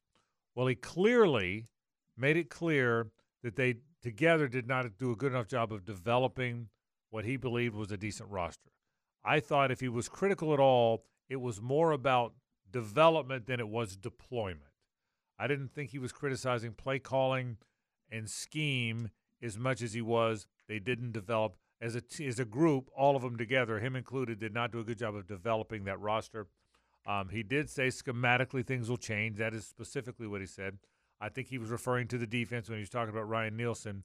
What I took from that, and that is just me translating in my mind, not what he said, I think there's a better chance there's a four-man front, and I think Trayvon Walker's hands on the ground. That was kind of my overview from his 30 minutes. Yeah, I think you'd like to see more accountability. He's one of the top leaders in the organization, and he mentioned early on, he did say, look at me first and foremost at one point, but then any specific question that was a result of bulky inaction or just simply a mistake, it was, I don't live in the past, I don't live in regret. Well, you need to be able to talk about things that you didn't do well. It's a sign of a secure person. It's you need to be able to show leadership and say there were things that I need to self-scout on myself so that I can be better this offseason. Obviously, they should have been more aggressive at edge rusher. The fact that and he even went, he pulled a Billy Napier on Ballou. Ballou asked him about not signing any of the veteran edge rushers, and he says, well, what guys? And to Ballou's credit, he's like, Clowney, Van Noy, Clark, and then Bulky cuts him off because he realizes he's been, called out. But it's like, what do you mean, what guys? How can you sit there and say in front of your fan base and the media assembled, what guys? Like there were no edge rushers out there the entire offseason, and Ballou just conjured a question out of thin air. I mean, it's like, what are you doing, man? And it just reflects poorly on you as a leader. And then obviously he laid it at the coaching. You look, he used the word identity 7 times. I know that because our buddy Mark Long went through the transcript and counted it, because it was such a point of emphasis for Trent Baalke. We didn't have an identity. Well, an identity is your offensive line. It doesn't matter what you want to do offensively. Your identity on offense is going to come from the offensive line. If you want to throw it 60 times for 400 yards, you've got to have a line that can protect. If you want to run it for 250, you've got to have a line that can protect and form that identity. So obviously he put a lot of it on the offensive coaching staff not developing the offensive line. And look, I mean, he said one of his direct lines was, you've got to develop that identity in the offseason and all the way through training camp, the preseason, and into the season. You've got to stick with it. I think if you ask the coaches, we probably didn't do that to the level we wanted to. So obviously, that's Trent Baalke putting it on the coaches. He's asked about Luke Fortner, who had, by all accounts, a bad year. He's asked about Luke Fortner. He doubles down on Luke Fortner is capable. He has confidence that he can do it. And then he says this was not necessarily one player's issues. This was a systematic issue. Well, again, systematic issue, the translation there is Luke Fortner can play. It's just we had a bad system offensively, and we didn't conduct ourselves offensively the way we should have been. We didn't form an identity. We didn't stick with whatever the identity was supposed to be, and that's why it failed. So, look, I don't think there's going to be necessarily a riff between Trent Baalke and Doug Peterson because they both need each other. I mean, if it doesn't work, I don't think Doug Peterson's getting a third head coaching job. I can guarantee you Trent Baalke will never be a general manager once this tenure ends. So, if it's going to work, if they're going to stay employed working in this league that they both love, they've got to work together. So I don't think that there's going to – I mean, I'm sure Doug Peterson isn't thrilled by what Trent Baalke said today, but I don't think – because I think Doug's been pretty good about not blaming anything on the front office publicly.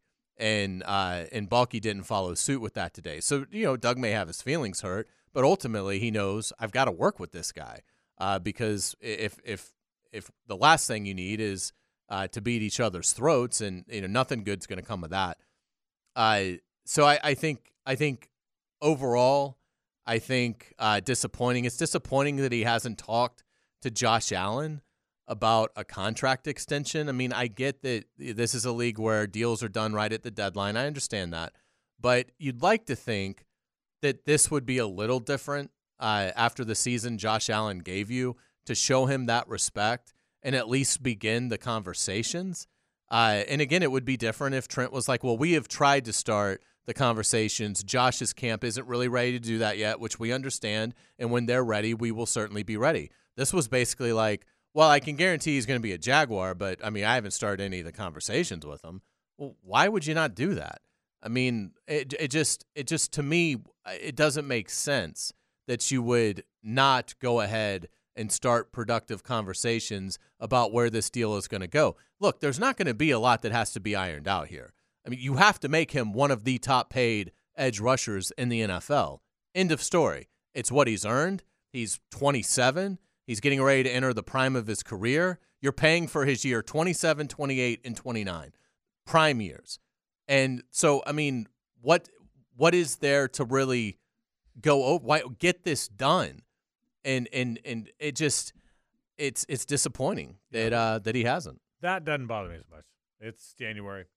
I think of all the things I'm concerned about, I'm not at all concerned that he's going to be on the football team. So I know he's going to be on the football team, but if you tag him, he's not going to show up until Wednesday of week 1. But I don't think that's happening either. So of all the things, I'm not concerned that on January 25th he hadn't talked to Josh Allen. I'd be concerned if it's April 25th and they haven't talked to Josh Allen. That one doesn't bother me. Of all the things that went, I'm not concerned about that.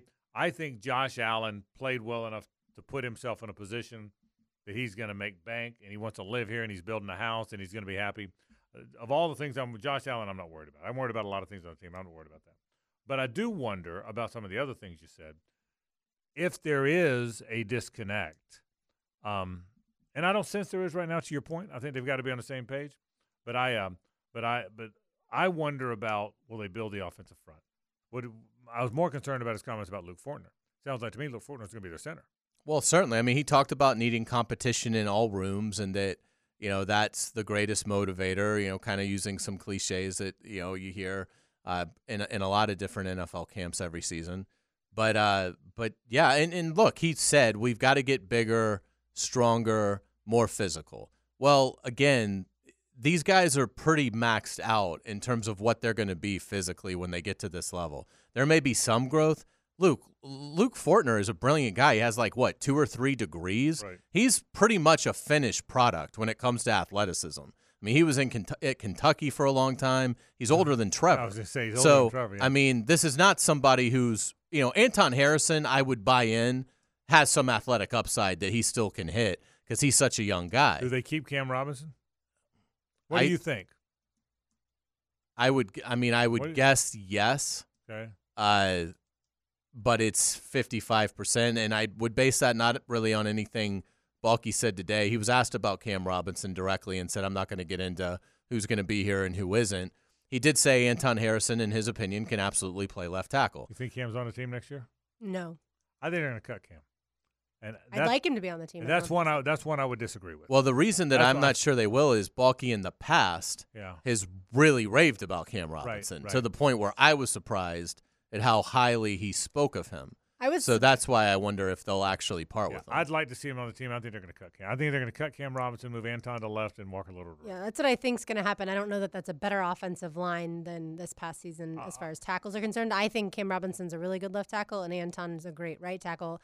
It surprised me that Balky was so effusive in his praise for Calvin Ridley after we watched him obviously have a lot of issues this season. I thought he'd say, and he said he'll get a lot better, but at no point did he acknowledge the fact that at times he didn't know the offense. Yeah, correct. What he did say is he talked about what a worker he is, which is interesting stuff. I'll take a break. More in a moment on 1010 92.5 FM. The Frangie Show, live from the Hastings Injury Law Firm Studios on 1010XL. Hit back with Hastings.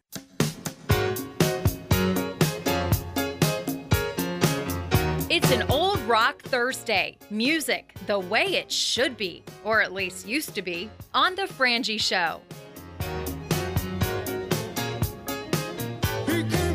I only included one Michael McDonald song. I'm shaking my head over here. But it was the song of the year, whatever year it was. Yeah.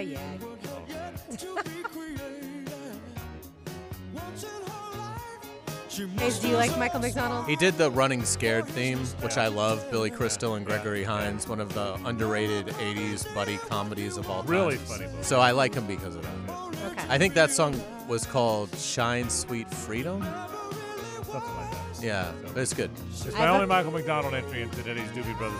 It's totally fun. I'm just teasing. There is a friend of mine that they have Jaguar season tickets, and they swear there's a police officer that directs traffic for Jags games that looks exactly like Michael McDonald. I know exactly the guy. I promise you, I know. You tell he your wants friends. him to sing every you time. tell your friends. I know. I'm not making this up. I know exactly the guy. Okay. All right, I'll tell him. I even think I know his first name. I'm not going to tell you. But It's Michael. I'm just kidding. No, I think it's so, but I know exactly the guy. Isn't that funny? Yeah, I know. I'm telling you, I know exactly the guy. I think it is Michael McDonald. I think he He left needs his to career in music. karaoke. Yeah, so I think there's that. As Michael McDonald, that would be glorious. Doobie Brothers on Old Rock Thursday today, as we found out yesterday that they are coming to town in July. I'm very excited about that. I love that I've seen them in numbers. I say number 2 times. I've seen them twice. I look forward to seeing them again. I've been to their winery in California. So there's that. Mm-hmm. I don't like you like the Orange and Blue game back on a Saturday. You're very happy. The Orange and Blue I game do. was I can announced tell you, today Steve Carline is ecstatic that it's Saturday at 1 o'clock. Let me just be clear. I really don't care what you think. Yeah. But I do care what Steve I Carline know. thinks. That's why so I'm glad threw you that out there first. I'm glad you did. That was my ace in the hole. Yes, it was. But I for us, I don't think it was fun to go down there, and do the show, I which hear now you. we can't do. And so, I hear you. For me personally, it never really bothered me, but I get it. My dad actually wanted to go like 2 years ago. And when he found out it was Thursday night, he was like, I'm not going to go. And then When he was still excited about Billy Napier. He's still likes Nate. He's like, he is. Listen, he's I'm not not like this guy. 100% sure that my dad isn't somehow related to Billy Napier because of how much he supports him every step of the way. Let me just say this, by the way. I know both of Hayes' parents well. They're two of the nicest people of all time. Where the Angry Gene came, it's Uncle Ned. It's Uncle Ned who lives in Melbourne. That's where the Angry Gene came from. Yeah. And so for me, I always understood it. Look, it's for recruiting. He wants to get all the recruits in, and so they can. But it's better. It's much better for the fans when it's Saturday at 1. It's much more of a. You can make a spring thing out of it. Yeah, you go down for the day, and agree. it's a nice day out, and you can. To your point, Lauren, when we were talking in the break, you can go to maybe another sporting event. You said baseball. Florida plays host to South Carolina at 4 p.m. on Saturday. So, I mean, that all is great synergy for the other programs. So, I do like it better. And, again, I will have to find out why exactly he decided to do it this way. But yeah, I think for the fans, it's better to have it Saturday at 1 o'clock. It is. I mean, I'm like you. It was fun because we did our show there both Thursdays, and Todd Golden came by, and Scott Strickland came by. We had some great guests, and it was a lot of fun. Chris Doring would always come by. But it's better on a Saturday. It's a festival. It's a spring festival day. I can remember back in the day, now baseball is a beautiful stadium, but it's not close by. Back in the day, you'd park one time. You'd walk to the spring game. You'd leave. You'd walk across the street to the baseball game, and then you get in your car afterwards. So, but no, you're right about that. I think it's better. That is I love spring football. I love I used to spring games used to be a big deal. Oh yeah. I mean, they were a big. I tell you, It's they're going to still a have big deal good. in certain places. They're going to have a good crowd. For the fans, may not be overly excited about Billy Napier, but they're over the moon for what DJ Lagway could be, and this is going to be their first time Did to you see go him. back and watch that Uh-huh. tape I told you to watch? I don't think Gotta- so gotta because be- I didn't. I kind of I'll forgot. send it to you. But I've seen a bunch. I mean, I know. I'd like to see the video that you saw, but I've seen certainly a lot of Lagway, and it's impressive. It's really impressive film, as you would expect from the National Player of the Year. But I think it's going to be, assuming Lagway plays. Now, if he pulls a hamstring in the second week of spring and Napier says he's not going to be able to play, then that's one thing. But if DJ Lagway is going to be taking the field for the Gators on the Orange and Blue game, I think they're going to have a magnificent crowd considering the lack of success that he's had as a coach. I got to tell you, you all know by now that Graham Mertz is represented by Frangie PR Inc. And so I'm the biggest Graham Mertz fan in the world. But I got to tell you, and I want him to play and be good and have a fun 8th year, whatever it is in college for him. But I'm hoping that they split time almost evenly. That's what I'm hoping, and that's really an intelligent hope, being that I have no idea how good Lagway will be in college. It's just I'm being fanboy here, you know. But The easiest way for Florida to get back is for DJ Lagway to be a star. Well, that's right. That's right. I mean, if he's a star, then you'll probably be better than what you think you'll be this year, and then you might be magnificent in year 2 and 3. I mean, it would not bother me. And again, this is coming from Graham Mertz Incorporated. Yeah, but it would not bother me if Graham starts the first handful of games, and if it's Kelly Bryant, it would not bother me. It would not bother me if it's Kelly Bryant, who's a good team guy and hangs in there. But game 3, game 4, Trevor Lawrence is there. Yeah, you know, I mean, Kelly Bryant wasn't a great player. Went to Missouri, was just okay. But you knew when Trevor Lawrence signed, it was just going to be It was going to be a minute. It was a matter of weeks, right? And I'm hoping that's the way. The game is presented by Florida Victorious, the collective. So I wonder if they're the ones that kind of pushed for the Saturday game. Could be.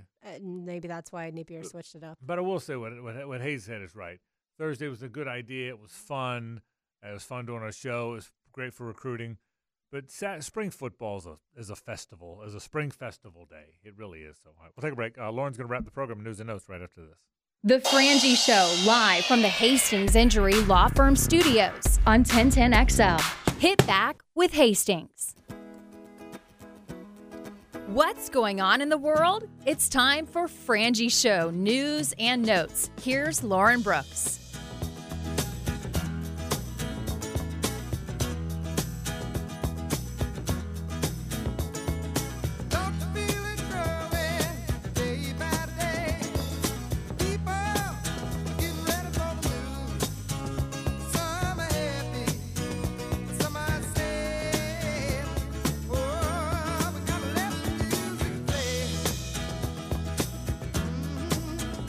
I'm doing what I'm told.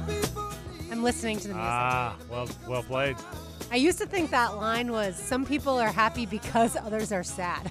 And I was like, well, that's terrible. But it's not. Some people are happy, but some are sad. This is the anthem.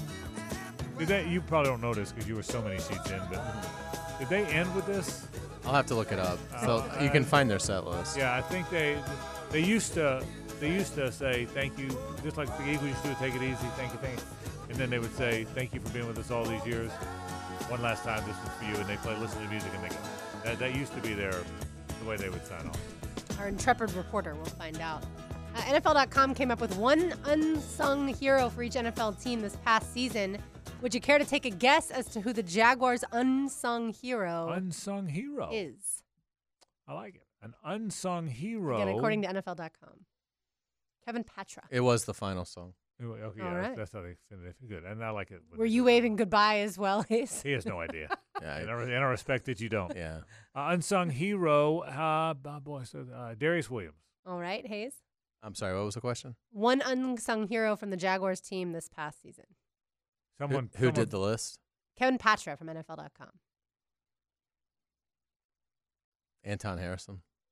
The answer is Foye Luakan. Oh. Okay. That they came up with. They I said thought the Jags, about him, but he wasn't all that unsung to me. But The Jags cratered down the stretch, but Foye remained a stud. The linebacker led Jacksonville with 173 total tackles, and he paced the entire NFL with 111 solo tackles. He also, of course, had 2.5 sacks. Those were fun back when the times were good around here.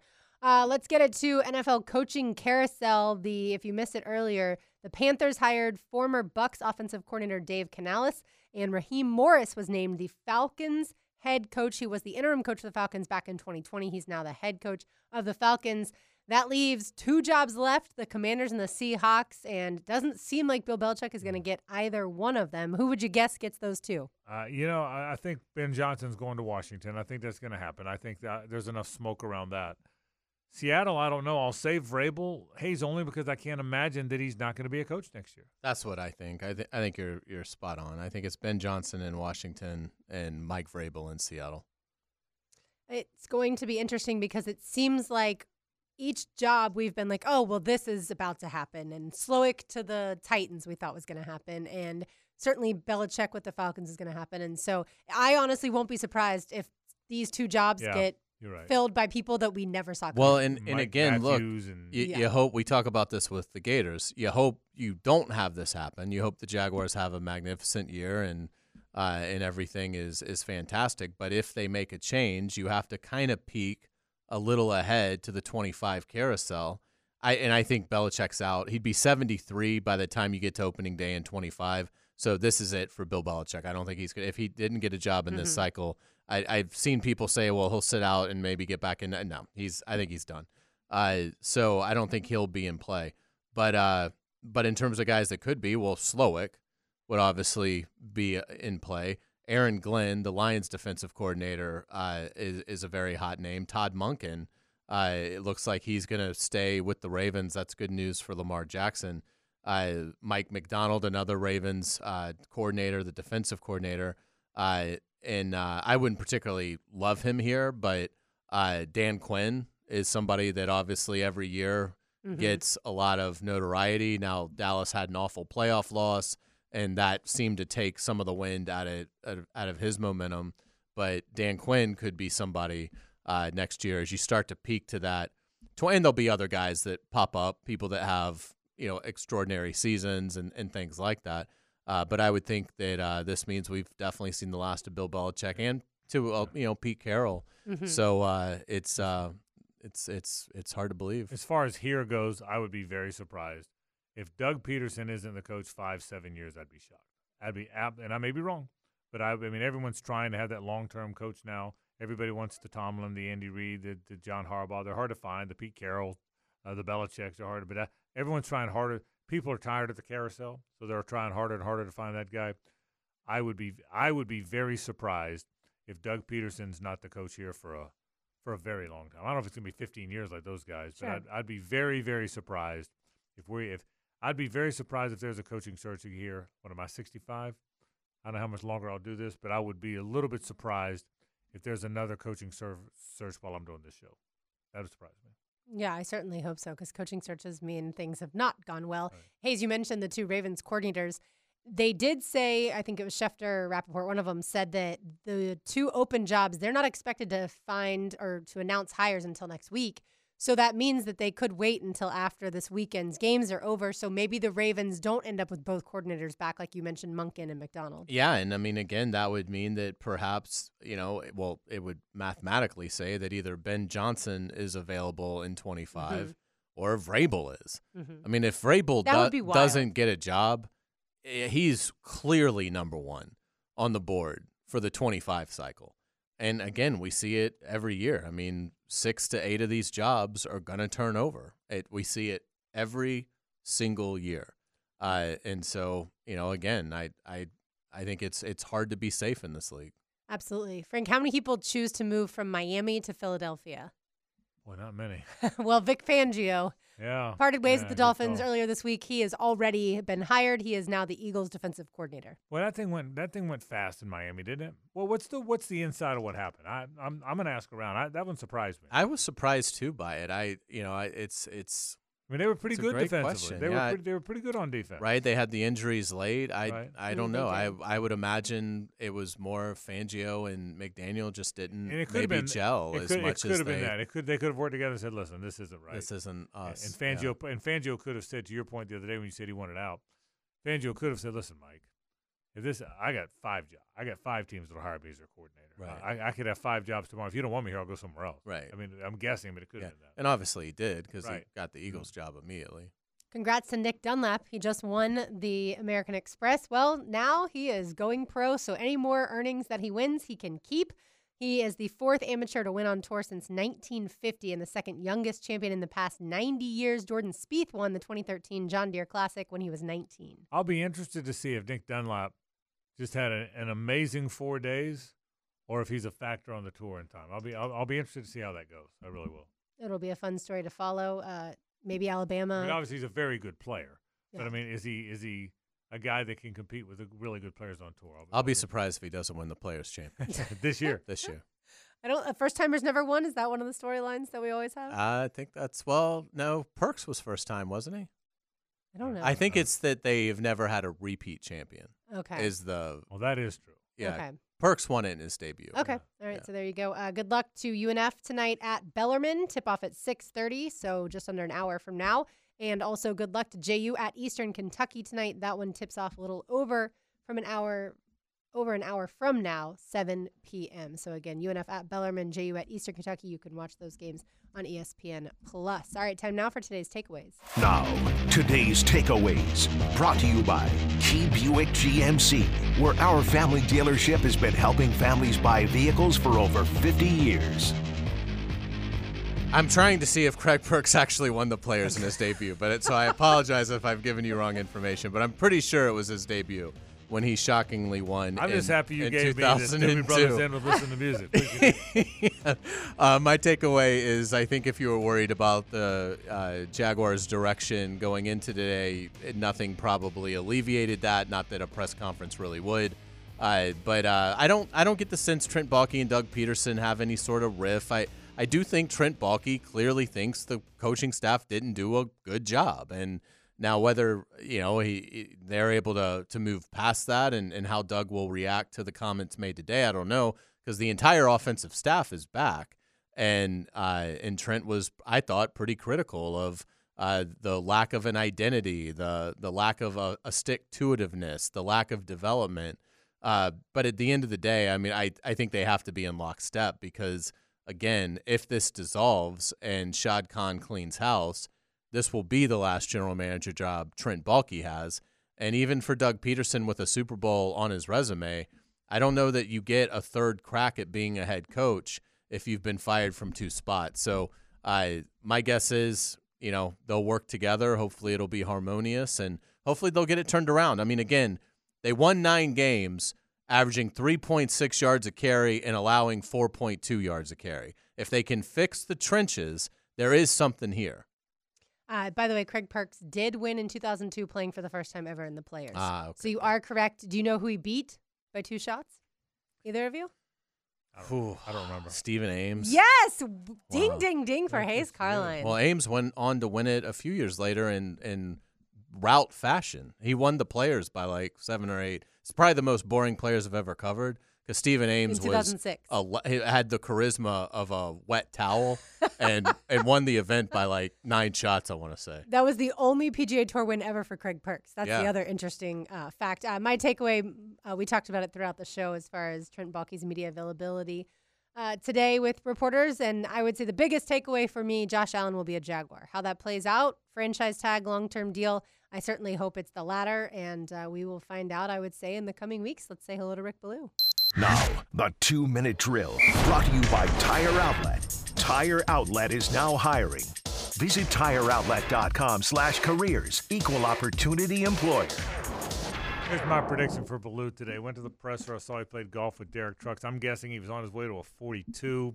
3-putt 6, pissed him off, pulled that left drive into the bunker, and was never the same. That's my prediction. I was really distracted. It was a private course and no one was around. Right. So I didn't know what to do. I mean, I had full autonomy to swear, throw clubs, do whatever it was, and I didn't know how to handle it. So okay. Yeah. but it was a fun day. Yeah, Derek and his brother, David, Yeah. And while I'm name dropping, yes, you had the Doobie Brothers today. Yes. Mark Quinones, all right? Mark Quinones, excuse me.